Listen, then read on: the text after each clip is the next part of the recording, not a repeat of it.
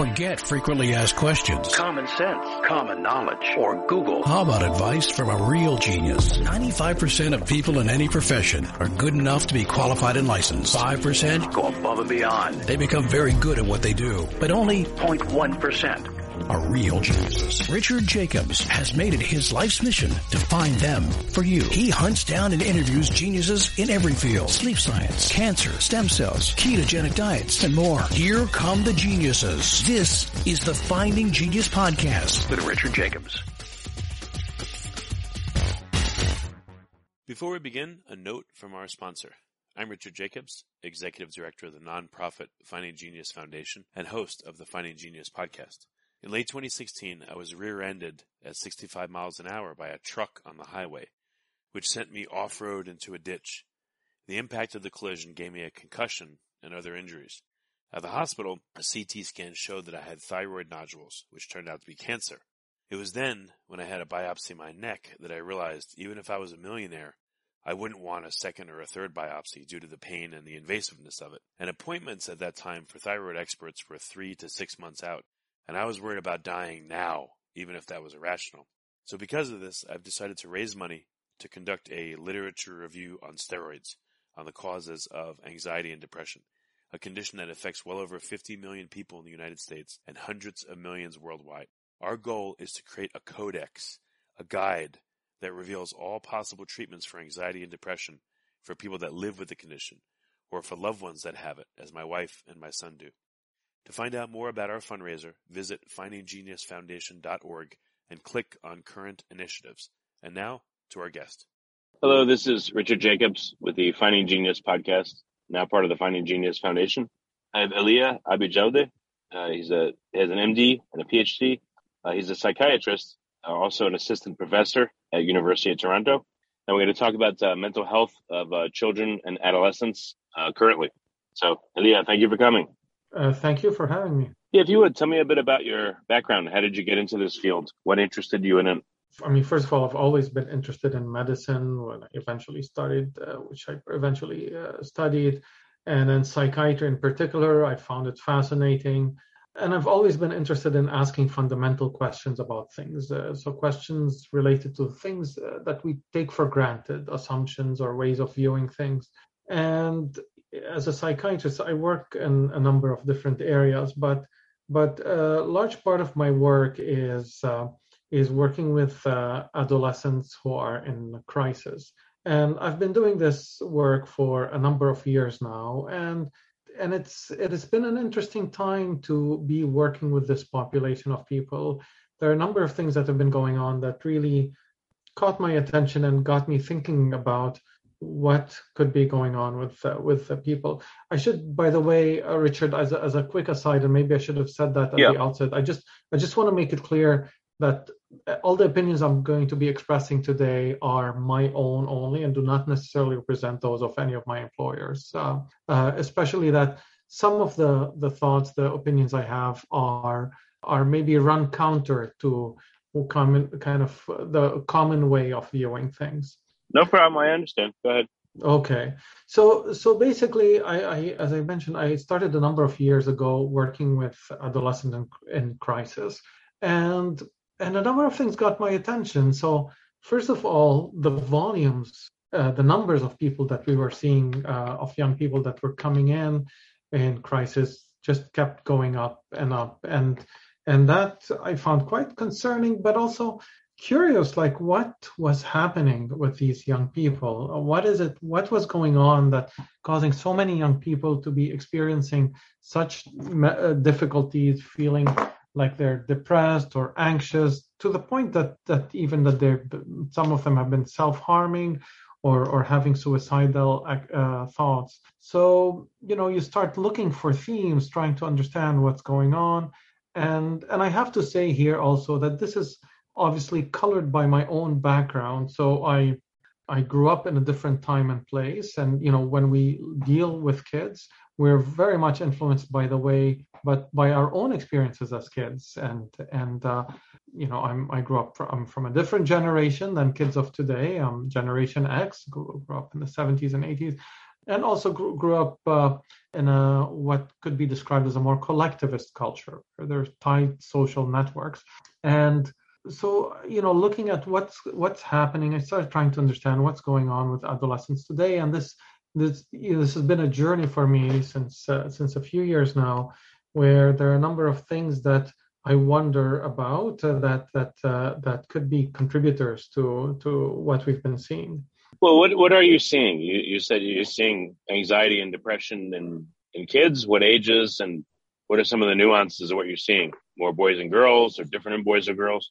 Well, I see across the age range, but I work primarily with adolescents, and it seems to be it's both boys and girls, but it is something that has been affecting, in particular, girls.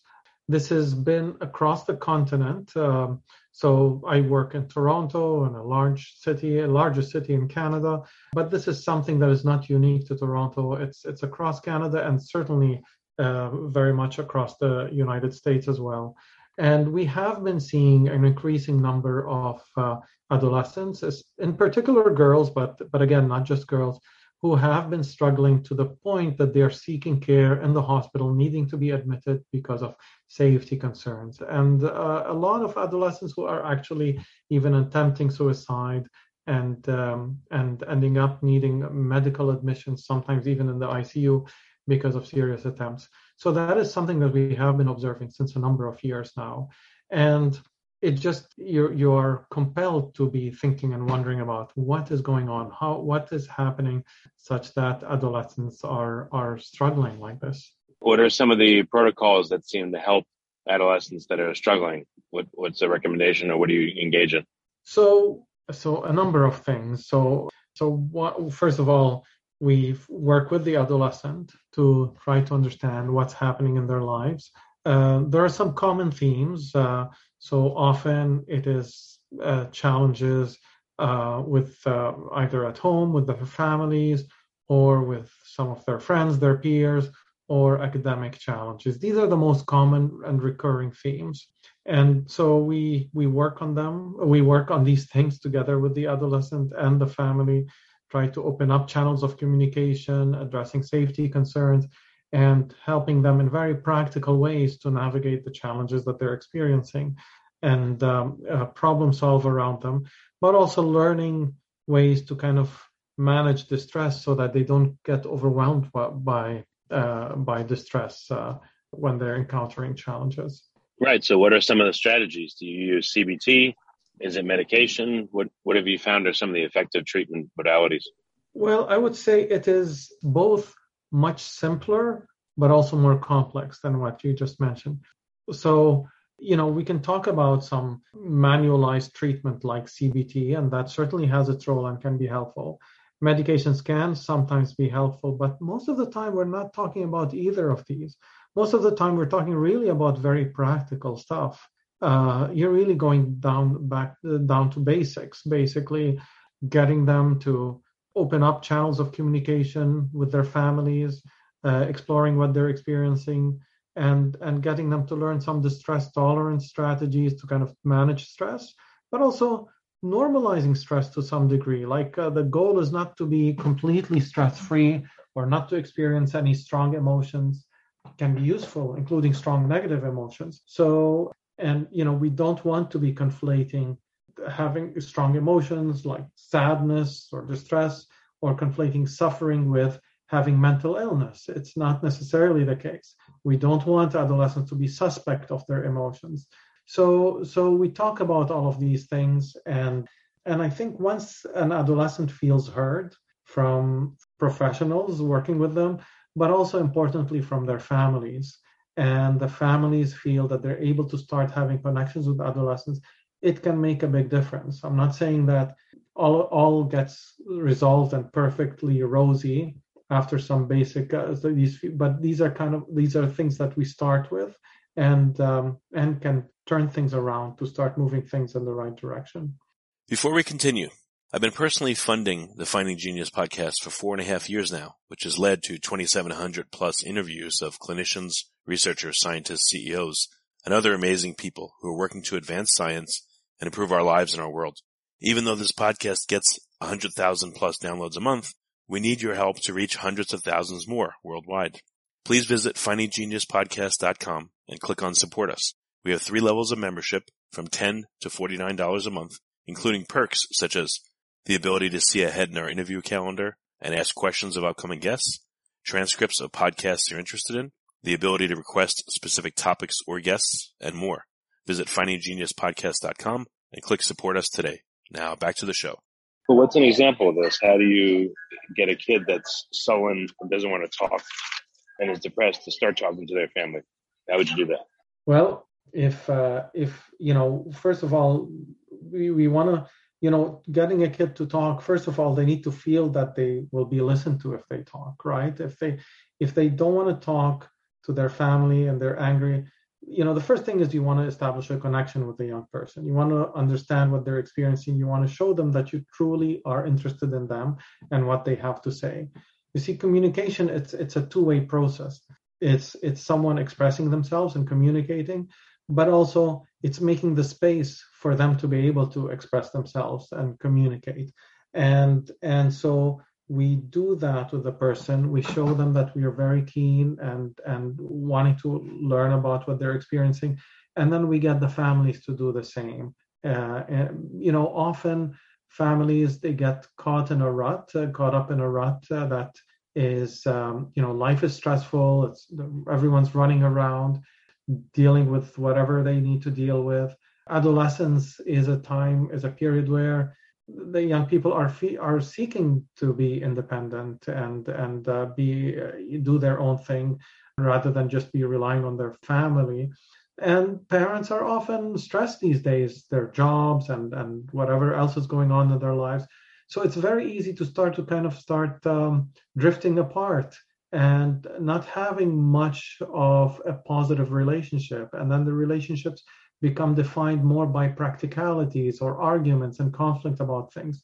And so the goal is to kind of counter that and to get parents back to connect with their children and be part of their lives and, rebuild relationships. So it's not like, so when you tell me an adolescent who doesn't want to talk to their family, it's not like we can tell them we can do some magic and right away they start talking.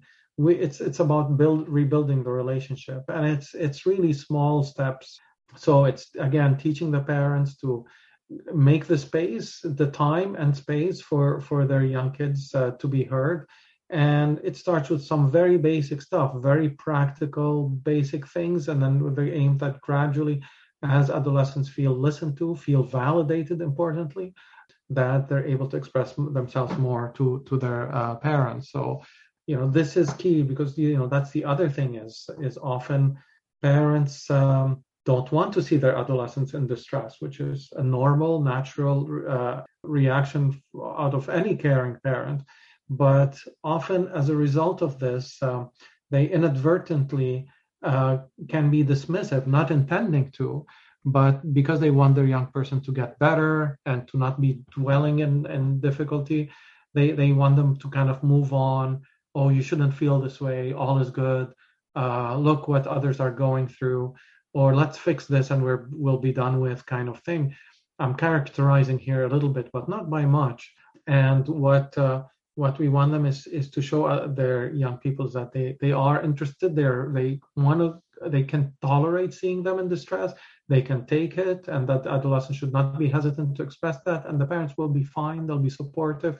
They'll listen to them. They'll show they're supportive, and then together with the adolescent. And of course, how active the parent is will depend on what's appropriate for the adolescent in terms of their developmental stage. Then the next step would be resolving things together, finding solutions and such. If you like this podcast, please click the link in the description to subscribe and review us on iTunes. Self-harm figure into this equation. Like, why does it happen in teenagers and adolescents, and how does it manifest? Well, I mean, this is a very concerning development. This is something, while self-harm has always been around, it was never as much as it is today. Today, it is quite common among adolescents, very disturbingly so. And most of the time, I should say, I mean, there are various reasons why adolescents might engage in self-harm, but most of the time they do it as a way to deal with distress. They get so overwhelmed with distress that they find that self-harming and experiencing pain, the physical pain, can help them deal with the emotional distress. And it is quite disturbing. How come they feeling so overwhelmed to the point that they engage in these behaviors? And the other thing is, how does it even occur to them? You start wondering, like, where does it even occur to you, no matter how distressed you are, that you might cut or do other forms of self-harm to manage this distress? And the thing is, because it's so common, they hear about it all the time. It's part of the narrative, what they talk about. And then social media has been a big issue, where these things are shared often on social media. There's and to the point, even sometimes they might there are places where people show images and share images of their cutting and such. So it becomes, unfortunately, often in a very counterproductive way, promoted and such. So this is self-harm is unfortunately a big part of what we deal with today. I mean, how dangerous is it if you have a child that's self-harming? If they're, like, let's say, cutting their arms, does that mean it's going to very quickly progress to a bigger problem, or, and how do you intervene at that point? So it might progress to a bigger problem, and I think it definitely does. It is a concerning sign if that's happening. And so basically, it is not something that should be ignored. It doesn't necessarily mean that it's going to progress to suicidality, but it may very well be. It is associated with suicidality, so it may be indicative of something very concerning that's going on. So regardless, it is definitely a sign, and it's not a healthy way of coping, and it's a sign that the young person is struggling quite significantly with their emotions to the point that they feel like they have to engage in this. So the intervention is to open up a channel of communication. So if you're the parent, to start to understand. So first of all, you don't want to freak out. You do want to take it very seriously, and we do want to show adolescents that we're taking it seriously, but we don't want to be blaming. We don't want to be getting upset with them. We want to be trying to understand them. That shows, okay, what's going on in our lives today that's not working great? What can we do to make things better? And then having a chat with the adolescent to understand what's happening in their world, in their lives. Often parents are not aware of what's happening. So so to helping to be, parents have been through adolescence, challenging as it is, and often can use their experiences to the benefit of young people. And so it is important that they be able to connect with them, to establish some trust, to start exploring these things. And then teaching adolescents, this is often, it might require some professional help of some sort, but basically teaching adolescents different ways of managing distress, so that when you're in distress, what are ways that you can deal with that don't involve self-harm. And often this involves some very non-judgmental exploration with the young person, so they know that self-harm is not healthy. So we don't need to lecture to them about this. So rather, I like exploring it with them. So what of self-harm? What does that bring you with a cutting, let's say? Okay, it relieves when you're distressed, when you're overwhelmed with emotions. Okay, so that's why you do it. I understood. Are there any downsides to it? And let's explore it in an very open way. And then typically most adolescents will come up with all sorts of downsides to it, and then say, okay, so I know that you experience a lot of you get very overwhelmed with difficult feelings, and the self-harm is a way to try to manage that. How can you? Shall we explore different ways? What if there are different ways to help you to manage distress without having to resort to that? And that's basically how you work with them. Well, very good. What kind of practitioners would help? Are there ones that specifically address self-harm? And what are they called for parents that are looking for this help?